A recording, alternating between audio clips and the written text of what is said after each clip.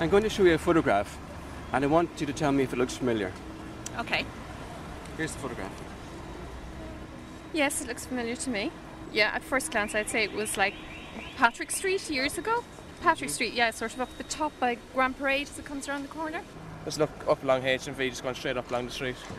It's running from the end, I suppose, down by Dawn Square. Well, I mean, it looks offhand like the corner of Patrick Street. Okay. Talk to me about this building here in the corner. What do you think that is? Well, no, offhand I would have said, but of course it doesn't look like it, that this was the path, but it isn't. Upstairs, it just has the similarity of construction there. And this offhand looks as if it could have been Woodford Bone. But which is where we're standing here, yeah. right? Yeah. I'm going to show you now where the photograph is actually taken. Castle Place, Belfast. Oh my God. Unbelievable. Yeah. Looks the exact same. Belfast, oh my God. Yeah, it actually looks very much like Patrick Street. Isn't that incredible? It does, yeah. I was wrong, so was I? There's very few people now may get that, unless they're from Northern Ireland. Well, I suppose if you like to put it this way, the old buildings, there was something similar in shape and size at the time. High buildings. And the curve of the street. And the curve of the street, exactly, yeah. Belfast. Are you surprised? Yes, very, but I haven't been to Belfast. But it does look very similar to... It does indeed. There's a majesty about it that I didn't think they had in Belfast. Okay. Maybe it's all shot to pieces now, you know. Having left his native Belfast to study as an architect, Gerard Kennedy found himself in Cork in the mid-80s working for the Cork Civic Trust. Here he catalogued and photographed the city streetscapes for the OPW, as well as publishing a book on Cork in his own right. And it was a photograph of 19th century Belfast that caught his imagination, because as we've heard, it has a mirror image down south. It's really easy to see how people have been confused between the photograph of Castle Place in Belfast and Patrick Street here in Cork. I mean, just for example, look over to the corner here. You see the curvature of the building, the Woodford Bourne building, and it's got a plaque, incidentally, for Tom Barry. And as the street sort of sweeps along towards straightening out into Patrick Street, it's just really incredible how similar the two streets are. And of course, here in Cork, we have the river running underneath Patrick Street, the River Lee, and in Belfast, we have the River Farset running under the High Street, which is the continuation of Castle Place. So really, the similarities are quite incredible. Gerard Kennedy pointing out the similarities of the urban landscape. But will he find similarities amongst the people? The river at the back, lying in bed at night and hearing the water. It was very small, going to sleep to the sound of the water. And I knew that it rained because the water was louder, because the river filled. Sitting on the backyard step, because it was the sun came that way in the summer, and the warmth and the heat of the step coming through. Stripy railings across my face, and looking at the patterns. It'll be the railings moved in the ground. Like coloured water shops, games that we played. Yeah, talk to me about the coloured water shops, because I mentioned this to a few people and they think I've gone a bit haywire, and we would set our little stall there outside the houses. Coloured water shop, oh yeah, brill. You got your stall, right, and if you got a wooden crate it was better. My daddy was into Formica in a big way. It was 60s, and he was a chair frame maker by trade, so he knocked up this Formica table with these screwing legs, and we would take the legs off to get it through the door and then screw it back up, because it was great because you could spill water on it. Formica was everywhere in our house. And coloured water shop, major. Beetroot. It was always in the summer because Mummy made salads, so the beetroot juice poured into a bottle. It was all milk bottles. She kept milk bottles for us. And you had red jewel-like water, and then cold tea made golden water, and then around the Hectors, and got the cheap paint. Hectors. Yeah. That's where those frames from. And you made your colours up, and you tried to get it black. Did you ever use crepe paper? Oh, soaked it and wrung it out, and it was got up your hands and everything. Tissue paper. You tried anything. Really, I mean, I remember putting my brother's socks in hot water to try and get it coloured, to get dark green. Ming.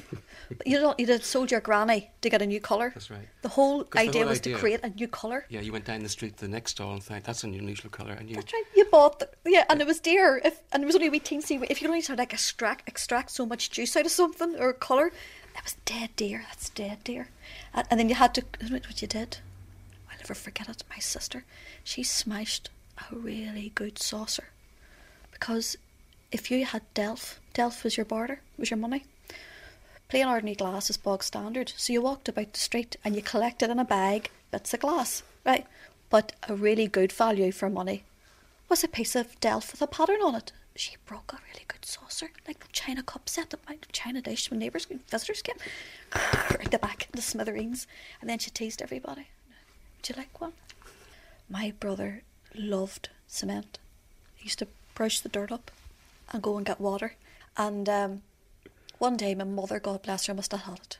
Between running in for water, for coloured water, and just the whole thing, she says, "You're not getting any water." So he went out and he paid in it instead. And I thought, that's really clever. I had let on, I was disgusted. And then our Pauline was a wee bitch. I wouldn't have done those things, really wouldn't have done them, because I was too ladylike. She didn't care. She got the lollipop stick and she mixed it up. And everybody came round to look at it because it was made out of our Tony's piddle. He piddled in that. But he hates you telling that story because it's nice. He's a civil servant. Civil servants probably do that in the privacy of their own homes. But he was marvellous. He had ginger hair and freckles. He was really a social embarrassment to us. I miss the sound, particularly of the games, the street games. I'm always working in Cork City, for 45 years, going around visiting areas. And I just miss the noise of the clapping of a rope, the rolling of a bicycle wheel, the clatter of a can doing release, and glassy alleys hitting off each other. But in the olden days, I used to have hoops out here, bicycle wheels, I remember and hoops, I'd have the children playing around the lock with them, and we'd have skipping ropes, cat and dog, and hoops. What's cat and dog? Cat and dog was a great name altogether. It was played with a small little bit of stick that was paired at both ends to make it pointy, as we'd say here, pointed. And then you had another stick which was the beater, that was the cat. The cat was the small one, the dog was the longer one. And you had a little target drawn out with chalk on the ground, and you pitched the cat towards it, and you struck it with the dog and hit it away. And however far you could hit it away, you then nominate 3 jumps, or 4 baby steps, or there was a whole scissors, there was a whole lot of designations of names and distances. And if you jumped from the target to where the cat was, you won, and then you were in again. And if you didn't make it, you were out then, and the next person had their turn. All the street games were very sporty. Everybody got their turn, whether they were small or big or young or old. So it was all very fair. Great leveller. Oh, very fair. You know the hoop game? Oh, yes. Isn't that the funny story about the little boy who goes with a hoop to the shop? Oh, yeah. Oh, yeah, well, both the young fellow that he went, and his mother sent him down to the shop. And he said, "Mammy, should I take your hoop?" She said, "and you won't be long." But he took his hoop down and he went into the shop, and he stood the hoop outside like a Rolls Royce up against the wall with a stick lying on the top of it. When he came out, the hoop was gone. And he started crying, and there was a poor lady there. She said, "What's wrong with you, boy?" He said, "Somebody stole my hoop." Oh, she got it, but she said, "See, I'll have to walk home." We're sitting, of course, here in the English market, which I don't know of many cities that have a place like this. Thankfully, it was restored superbly, and this space has been commented on by many people. Well, it's a very cosmopolitan market, isn't it? It's very cosmopolitan. And I'm just thinking, again, back to earlier days, it has moved on, and there's much more produce here now. Exactly. Oh, it's much more unique. And actually, it really is quite sophisticated, and yet it has not divorced itself from the basic Cork way of things. As an architect coming from Belfast in the early 70s, what were your first impressions when arriving in Cork City? Well, I remember the first day we arrived, and it was freezing cold. We stopped outside the Victoria Hotel, and my wife said, "Look, let's have a cup of tea." And we went in, and we found a most unique situation where there was a large room with middle-aged ladies dressed in white aprons, serving at white linen cloth tables, something that was quite unique. I think the city itself is in wonderful scale to the people that live within it, and that's why I feel there's this wonderful cosy feeling to live within a city like Cork.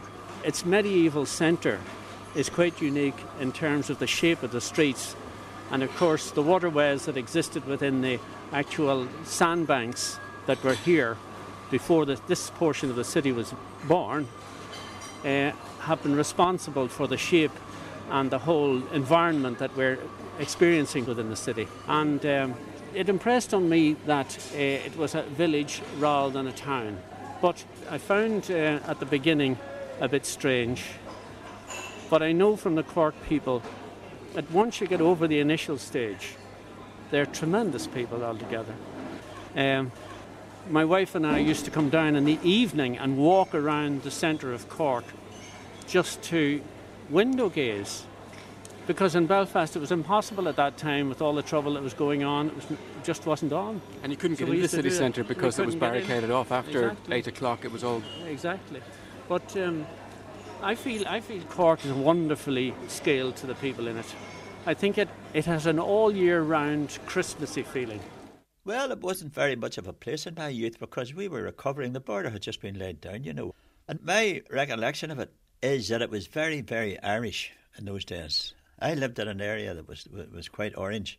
Indeed, Lord Carson took that title from where I lived. His title, when they gave him a peerage, was Lord Carson of Duncairn. And not many people know that. It was a very Irish place. I don't know whether it was the effect of my own family circumstances, because my mother was a product of a mixed marriage. And her mother was Protestant, her father was Catholic. So the girls were brought up in those days in the faith of the mother and the boys in the faith of the father. So I had Catholic uncles and cousins, and they talked to us about things that weren't common property in the street. I mean, they talked to us about hurling, and the three brothers from my mother would call in on a Sunday morning with their kids, and one of them, James, who was a bit of a wit, and he would say, "Do you know, Lizzie, there was a bloody missioner in there this morning in St Patrick's, and he did nothing but shout his head off about drink," he said, "and I was in the club until 2 o'clock this morning. My head was opening and closing." That's a very Belfast saying, opening and closing your head. That's right. My head was flying off my, you know. And I would listen to this as a wee boy of 7 and 8 and 9. But then, of course, when I went out into the street, I was told that in St Patrick's Church, St Patrick's Catholic Church, the thing that mainly went on there was that the priest was up in the pulpit telling them all to vote against the Unionist Party. And I was saying, I wonder how they find time to talk about the drink, you know. And if half of these people are sitting with their heads opening and closing, I don't think they'll be listening to much about politics, you know. What was it like growing up in a mixed family in those years? I wasn't aware of it. You see, my mother never actually sat down and said to us, "Listen, son, you are in an odd situation." She never did. We were left to find it out. I wandered into my uncle's house, my Uncle Thomas. He was a docker and an alcoholic. Dockers were paid daily in the pub, and they were largely alcoholic. I wandered into his house, and this is a house where my mother grew up. There was a picture on the wall of my mother's mother, and it used to fascinate me. I got up on a chair, and I used to look at her lovely soft eyes and wonder how she died and everything. And there was an old oak drawer, and I pulled it out one time, rummaging through the place on my own, and I found these beads. And I remember I held the beads up in front of my grandmother, and to see if it suited her and everything. And I think that's lovely, isn't it? A lovely wee cross to bottom. It just suits her nice. And I was holding them up as if they're around her neck, you know. And I came back and I mentioned this to my mother, and as soon as I mentioned it to my mother, she said, "Shh." That's all she did. I remember talking about it to Jim. He was older than me. He says to me, "You stupid or something? They're Catholics, for Christ's sake, you know." They were rosary beads. They were rosary beads. And but it was never actually explained. I remember running into the house all excited after playing up the park. My mother was there and my Uncle James. My mother says, "Well, what's going on?" I said, "You should have seen up the park. A wee boy fell out of a tree and I think he broke his leg." And my Uncle James says, was he crying? Was he all right? I says, "No, he didn't cry." I said, "He was a wee fiend." I was hitchhiking with an Oiga. I got a lift. It was a very uncomfortable drive because I didn't realise at the time I was sitting on a revolver. And Mr. McAteer asked me to put it into my under my jacket behind, you see, because we had to stop. Naturally, when we went up to Newry, I left him there and said goodbye and headed off for Belfast. And I was picked up 2 or 3 times by the B Specials or the RUC, who made me empty my haversack in the middle of the road, and then they drove off and left me to put it back in, my stuff back in again. And then when I went around the next corner. They were waiting again for me, and they did the same operation, emptied everything out on the road. It was the morning after Gough Barracks in Omagh had been raided. And anybody who was like me with a southern accent, and particularly at the time, I didn't realise the significance. I had a BlackBerry, which was very handy for travelling, you know. But that's a military uniform. I didn't know that at the time. And they gave me quite a doing off until eventually I said, well, to blazes with this. And I got a bus into Laganeel. And I arrived at your place, Castle Junction, where I got a bus up to the Falls Road up to meet my friend Lionel Mallard. And when I got on the bus, or a tram rather, the tram conductor said to me, there's great crowds up the falls. He said, would you go upstairs and you'd see better? Anyway, he says, would you take off that berry and put it in your pocket? And he says, and you didn't know why, what he was I talking didn't know about. why. And further, he said, take off that pioneer pin. I was from Turf Lodge, and he had a particular hatred of people from Turf Lodge. Yeah. And remember, he had that kind of odd blackboard in his class, which was on a kind of rulers. And it had music staves on it. That's it, yes. And then he brought down one level of it to show us that it was ripped. I don't know if you remember this at all. It had been cut, and he said, a boy from Turf Lodge did that. And so, as I say, he made all the boys from Turf Lodge in the class stand up in this kind of stuff, and it was as if we were kind of, held up to public kind of scrutiny and ridicule, on the very first day at school. But, it was racism. Indeed. Remember, he tried to teach us to play the recorder. That's right. But he didn't have enough recorders to go around all the boys, so some of us. That's right. Some of us had pencils. All the boys from Turf Lodge had pencils. Exactly. Yeah. You were always kind of very well turned out, absolutely perfect. His mother obviously kind of insisted that he, washed behind his ears every day and so on and so forth. And it was always kind of, all books were always very neat and et cetera, like most of us, Yeah. And I remember this particular day, for some reason, I can't quite remember why, but I lifted up a bag and threw it across the yard. And in fact, it turned out to be your briefcase. And in the briefcase was, of course, a bottle of ink. And this went flying, the case went flying across the yard and then smashed, and the ink was broken and obviously covered all your books and so on. And you rightly drew this to the attention of Brother Eustace, who not only kind of severely beat me for this, but also insisted on seeing my mother. And so she was summoned, and I got enormous grief from my older brother, who had been at the school as well, and thought this was a kind of a real blow, to the family kind of reputation, etc., because he had no trouble in school, and my mother has never been summoned.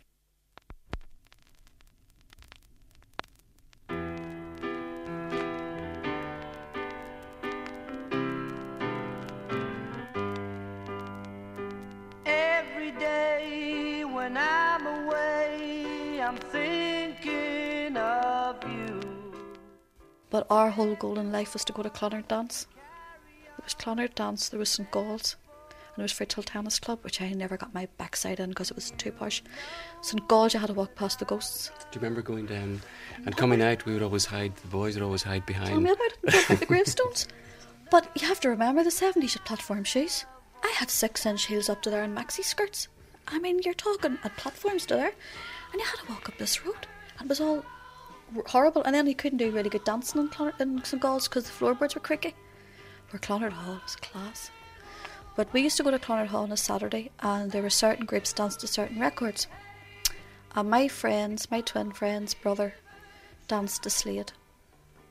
And he had the big braces. He lived his life just to dance to Slade. He was 17, and we used to go down and buy sequins for him for the hat. No. And they shot him when he was that age. They shot him and his brother. And it was they were a family with a past, and he had this half brother called Eric. And they got up one morning, as teenagers do. Michael wouldn't get up out of the bed apparently, and the father lost the bop. He was the 4-man builder, and he walked on ahead, and Eric got Michael up, and they walked on behind. They got as far as Northumberland Street. There were 2 boys brushing the street, and they didn't shoot the daddy. The daddy had walked on, maybe the timing wasn't right, but they shot Eric and Michael dead. And every Christmas when I hear Slade, it kills me. I even get annoyed thinking about it now, because all he wanted to do, he wasn't a boy throwing the gun on the wall. There was no politics. All that guy wanted to do was get his money and dance to Slane on a Saturday night. And Clonard ceased. The times when the magic went away.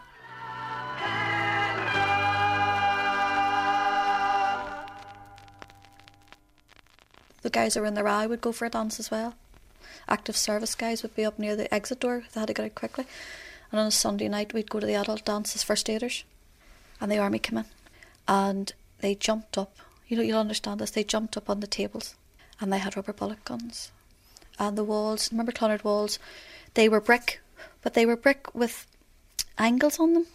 And I remember thinking, if they shoot one of those guns, the brick angle on the wall, that bullet's going to ricochet. They're going to kill somebody. Because this is going to ricochet off these angles in the wall. And they were going to strip search and do everybody in the place. There was a coffee bar hatch like that and 2 doors. Jerry O'Neill and Rusty McCarthy. And I remember Eilish came from the Cashmere Road and she waved to Hurley Bat. Used to scare you when they were ratting. Big military policewoman says, we're going to strip search you. And she says, Eilish says, I'll tell you what, you can go first. And the next minute all I saw was the blouse of the MP coming off. And they jumped in the MP and they ripped the clothes off the MP. All I could see was her underwear. And I'll never forget it. Ian McCarthy said, that's it. And they put us up like that. And they fed us. They fed the women and the girls through the hatch of the coffee bar. Of course, the word was out then. They had surrounded Clonard Hall. And my mother got her coat on. We were all singing, we shall not be moved, we shall not be moved. And they were all saying, no, we're not going to get strip searched. We are not going to get searched. And we wouldn't get searched. And I heard my mother, see her, search her now. And I was really Ursula, I'm going to get searched. I was more scared of my mother than I was of the situation in the hall. We were, by that stage, in 2A, and one of the brothers came along on the first day at school. We were all lined up at those arches, at the pillars, and pointing to the line beside us said, is that to be? And Kieran Doherty immediately kind of said, to be or not to be, that is the question. And I must say, I thought that was very, very clever, for a kind of, I suppose a 12-year-old. And well, needless to say, as we know, Kieran Doherty starved himself to death on hunger strike during the hunger strikes in 1981. I suppose, the sort of public face, of people involved in the IRA as kind of thoughtless terrorists and so on and so forth. Yet, obviously, when you kind of grow up with people, you have a different perspective. Sure. And it's really extraordinary, actually, the number of people, our school friends, who did get involved. Yes. And sometimes I feel like a traitor because I didn't, and I left, decided that wasn't for me. Mm-hmm, mm-hmm. But I know there are quite a lot of people have since died. Yes. And quite a lot of people have been locked up for long periods of time. Yes. I don't know if you remember a man called Paul Best in the class. Yes. People tended to bully him because he was not exactly an effeminate child, but I mean he was certainly very thin and so on, very awkward, and he was slightly awkward and so on. But he subsequently became involved in Sinn Féin and was actually shot dead in the inter-IRA feud, if you remember, between the official IRA and the Provos, when in the course of he was selling Republican news or something. So he's not actually a kind of hardcore, but just involved in the political aspects of it. And yes, and again, it's one of the kind of the striking things, or rather kind of unassuming, and a guy who was bullied at school. In fact, his parents moved him from the school because of bullying.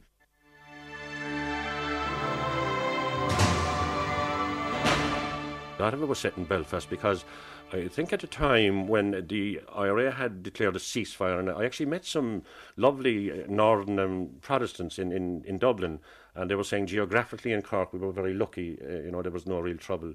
And I said I would write this book based in Belfast, but I had never been to Belfast. So I got a big, huge map, and a friend of mine was from Belfast, and I used to be over in his kitchen a lot of nights. People, when they read it, they thought I had been in Belfast, It's very impressive. But there's one, I tried to get a nice pub, like where the main character in it is an ex-SAS guy, and I chose White's Tavern. Now, I on knew High Street. On High Street. Now, I knew nothing about the pub, so I rang the bar up one night, and the barman answers, White's Tavern. So I said, very good Belfast oh, accent. great, yeah. He says, I'm ringing from Cork there, would you describe the bar for me? And fair play, he told me there was a big open fire, and if you look out the window, you could see two giant cranes, it seems, in the docks, and they were Samson and Goliath, and I had the relevant heights of them and all, two big giants. When you rang the pub Jim in Belfast, you have this Cork accent, he had a Belfast accent. Was he suspicious? He was for a little while, he was. Yeah. He was kind of he was slow to tell me first, I mean, I could have been casing the giant or whatever, But he was very nice, yeah, he was really. When I told him, look, I said, you can ring me back if you like. I said, I'm trying to write a book. And fair play, he described the pub. Like, it seemed like a lovely pub. It's lovely. Well, it was on some brochure I had seen in the travel agent or something, so it must be a lovely pub. The Cork accent's totally different to the Belfast accent. When I came here, it was very difficult for me to understand and to be understood. How did you understand the guy in the pub? He had a nice kind of... Well, I had some good friends from Belfast. I had a great friend I met every day, a Belfast lady. But she had a lovely, soft northern accent, more like a kind of a Donegal accent, The Belfast accent wouldn't be as soft, I think, would it, as the Donegal accent? Harsh. It can be harsher. Yeah, that's right. But I spoke slowly. You had to. I had to, I think, yeah. But as I say, it was a very Irish place, and this surprised people because we listened to the Dublin radio station, which wasn't called RTE, it was called Dublin Athlone in Cork. And we could say that in Irish. We couldn't have written it down. But in the street, I mean, it was quite common. Our favourite comedians were Jimmy O'Day and Harry O'Donovan, who did sketches on crossing the border. Now, the border was a novelty. So it was a matter for fun. Jimmy O'Day would be saying, the man would say, have you anything to declare? And he would say, I declare, I don't, And then just with that, the alarm clock would go off that he had come up the border to buy, And that we knew that. Everything going on in the south. There was a man in the south who used to tip horses, and my mother would write the names down for my brother, my elder brother, who was lost in the war. He liked to back horses, and she would say, the man from Dublin, Athlone and Cork tips such and such a one today, and she'd write it down. And we knew all the Gaelic football stars and Gaelic hurling stars. And it was the same out in the street outside. Something happened, I would say, around 1930 to 31. Something happened. Even I understand there was more liberality at Stormont in those days. There was a disappointment that the nationalists hadn't come in to take their part in the Stormont government. And they did try and invited them in and so on, James Craig and so on. They tried to get the nationalists in, but then a hardening seemed to come around as the 30s turned, and that's when the cardinal said that Protestants were not a part of the Church of Jesus Christ. And of course that was when the lever really began to come on to the Catholics and jobs and everything else, because of a perceived threat that if we didn't do to them, they would certainly do it to us, type of thing, From that on until the present time, it baffled me completely why so many Protestants denied that they were Irish. People who live in a place called Ballymacarrot and people in Ballinafy or the Shankill would deny that they were Irish. I can understand now why a certain number of them will, because of the activities of the provost. The argument is if the provost are Irish, you can keep it. My brothers and myself played cricket. But we did because my older brother had learned to play cricket when he was in England, and he brought this tradition back, and we got very excited about it. But we used to study we used to listen to all the cricket matches coming from England, Len Hutton and Dennis Compton, all these wonderful figures. How did then a person from the Nationalist Falls Road, from St Paul's area, play cricket with what was predominantly a Protestant Well, what we did was we put together a team. Now, a lot of the fellas didn't know how to play cricket, but we drafted them in anyway. There was good hurley players too, you see. We had 4 boys in our house, so all of them could play. And we formed a team and entered the Belfast Cricket League. And we were the only Catholic team in the Belfast. We were called Springville. And we had this unique situation where we were actually on the Belfast Telegraph with Springville versus Vicinage, Springville versus all and these... Springfield presumably was from the Springfield Road. Box Company, you know, this marvellous things. And we everything boiled itself down to the politics. There was a man called, and you won't believe this fellow was called Mr. Willick. He was a manager in this something box company. And they were playing against us. And all the rest of the team were bowing and scraping to Mr. Willick because he was the manager or the boss or something. And Mr. Willick fancied himself as a batsman. And Mr. Willick was about that size, and he came in with a pair of pads up to his neck. And he walked in, and he stood up, and he took the thing from the umpire, and then my older brother, Jared, who was an extremely fast bowler, he was the one that taught us all the speed that he could hurl the ball. It was like 140 miles an hour. And he had Mr. Willick, you know where. Mr. Willick was flat on his back, and the whole team had to carry Mr. Willick up. We thought we had won that night. At least we had made a mark. We were the enemy, there was no question about that. We were known. So did that make the game more exciting? And more sort of exciting. Oh God, yes. It was your life. You had to be careful. You had to find out where you were going to play, because they were all over the city, you see. I'll tell you better than that. I'm marching the 12th of July parade. I played the pipes in Castleton Temperance Pipe Band. I joined the band when I was about 12, learned the pipes, and marched with the juveniles on Easter Tuesday. And I marched at elections. At election time at Stormont, in those days, at night time, the election marches, ahead of everything, there were men carrying poles with lanterns on top, It was a bit like Africa at night, in Zulu. You're going through the darkened streets with all these lanterns burning, But anyways, I felt great. Well, my father came home from sea, and I would have been about 16 and 17. And I was marching with the Castleton Temperance Pipe Band, and I said to my father, he was hardly ever home for the 12th, I said, I'm marching with a band, you'd like to come up with my mother and you'll see me. And he saw me going with the band past it. And he was a man who didn't go in for lavish praise, He didn't use one word where no words at all would do, So I was really keen to get his approbation. And I said, did you see me marching with a band? I was in the front row on the right. He said, yes, I did. He said, where did you get the Western Ocean roll? And to be swaggering past him with the bagpipes, And I played the pipes in the Air Force when I was in the RAF for the first year or two, because if you were a piper or a musician of any sort, you wore a badge and you didn't do fatigues if you had a badge. And when I came back, they came to me to join the Senior Orange Order. And on account of what they'd given me during the war, I said, yes, okay. And I was made into the Orange Order. And the first meeting that I went to, I was anxious to hear anything I could about politics. I really knew nothing about politics. I didn't know much about socialism or conservatism or nationalism or anything else. And I thought, here I go, I'm going to hear the Orange side of things tonight, And all they talked about? Most of them worked at the docks. And in those days, they still had horses pulling the goods from the docks. All they bloody well talked about was horses. Feeding the horses down after the day, and a horse dropped dead in Meadow Street, and what a job they had getting it carted away. And I learned a word then that I've fondly ever since: martingale.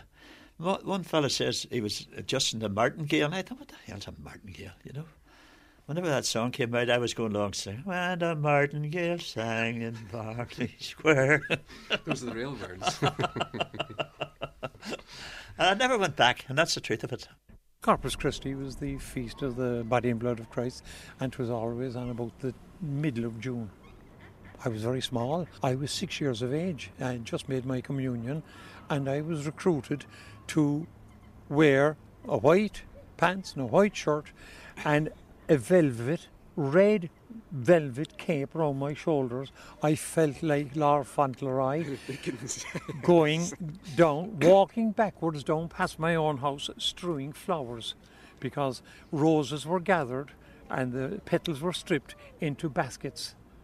And there were about 12 of us recruited from the north side, naturally from the Northman and Easton's Hill School and Blarney Street School. And did every one of the 12 wear the red cape?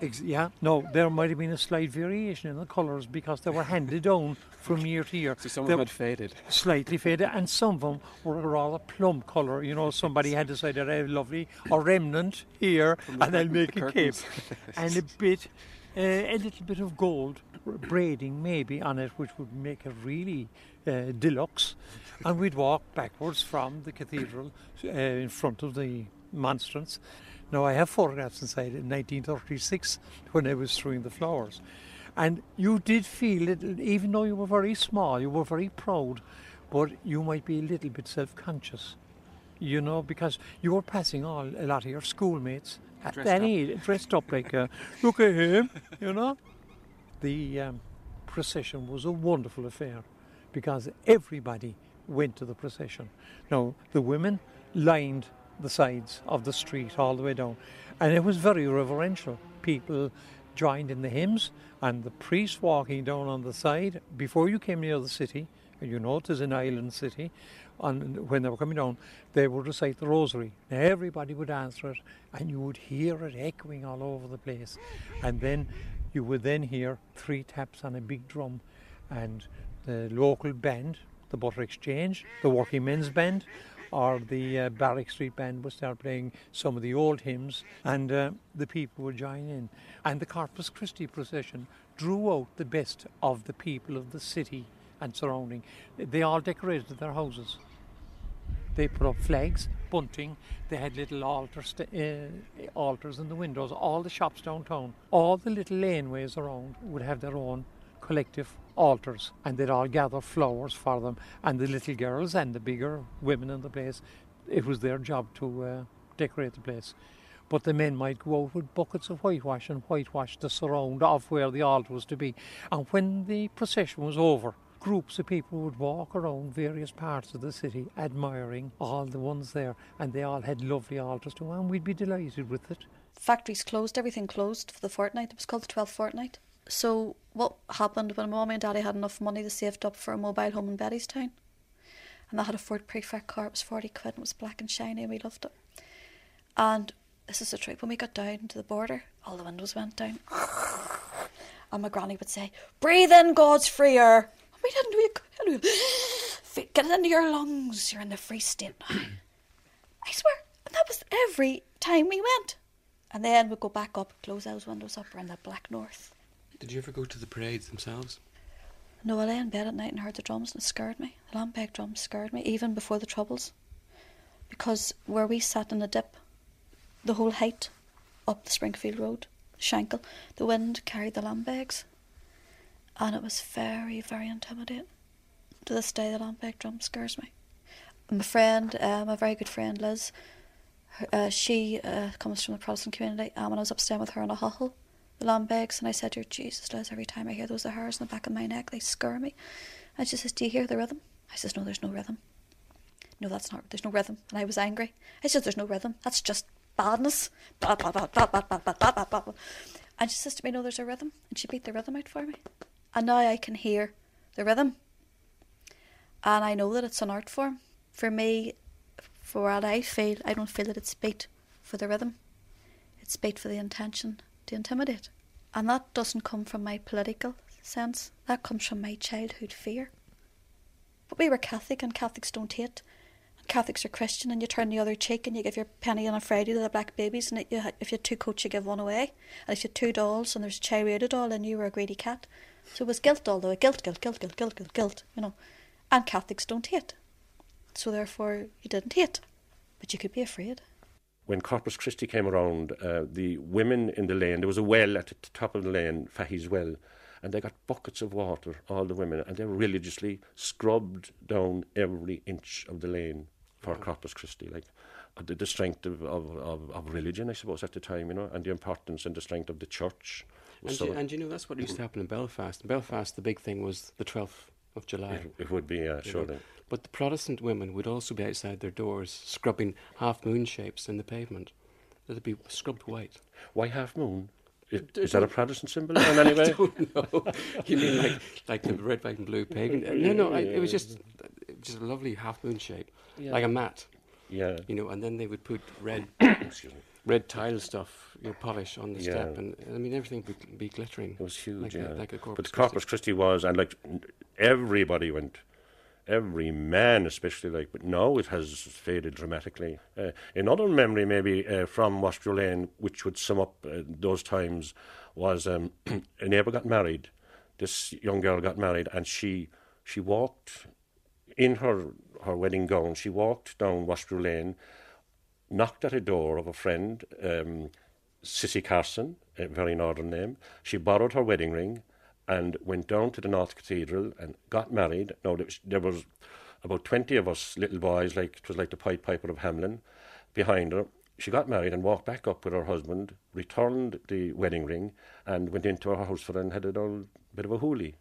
They were such, I suppose, such practical times. My brother took his family and went down to live in Cork and so invited me to go down, and I spent, I don't know, maybe 6 or 8 weeks of that summer. So it was the summer of 1977, when Elvis died. I spent, whatever it was, 6 or 8 weeks actually working in a Pizza Land in Cork. Remember anything about the centre, the sort of main shopping area? Well, the sort of Pizza Land place was near there. Is it kind of Patrick Street? Yeah. And yes, I remember that. And I suppose part of the thing that does strike one is that it's a very Catholic city, if you see what I mean, in contrast to Belfast, which is quintessentially a Presbyterian city. How did you deal with the language when you arrived in Cork? Because there's a certain accent. And they speak very, very quickly. Yes, it's true. Well, I'm sure they thought exactly the same about me, that I speak very quickly and very odd, but it is a sort of very sing-songy type of accent and does strike one as kind of slightly funny to listen to. Obviously, we speak English for the most part as our first language, and but to hear somebody from Cork speaking English, it doesn't sound right, if you see what I mean. But oddly enough, I was listening to in this college just recently. We have Mass in Irish once a week, and this guy from Cork reading St. Paul's letter to the Romans in Irish, and it struck me as absolutely spot on. This is why we have the accent that we have. It is to speak in Irish, not in English.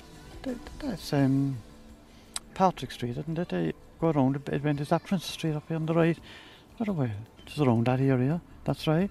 Okay, I'm going to That's show right, you yeah. where the photograph was actually taken. Was it? My God, I just imagine. Can you see the title there at the bottom? Belfast. Well, my God, above it. But now the buildings, I didn't, but maybe before my time. For way more in common with Belfast than we thought. Not? Than we thought. There you are.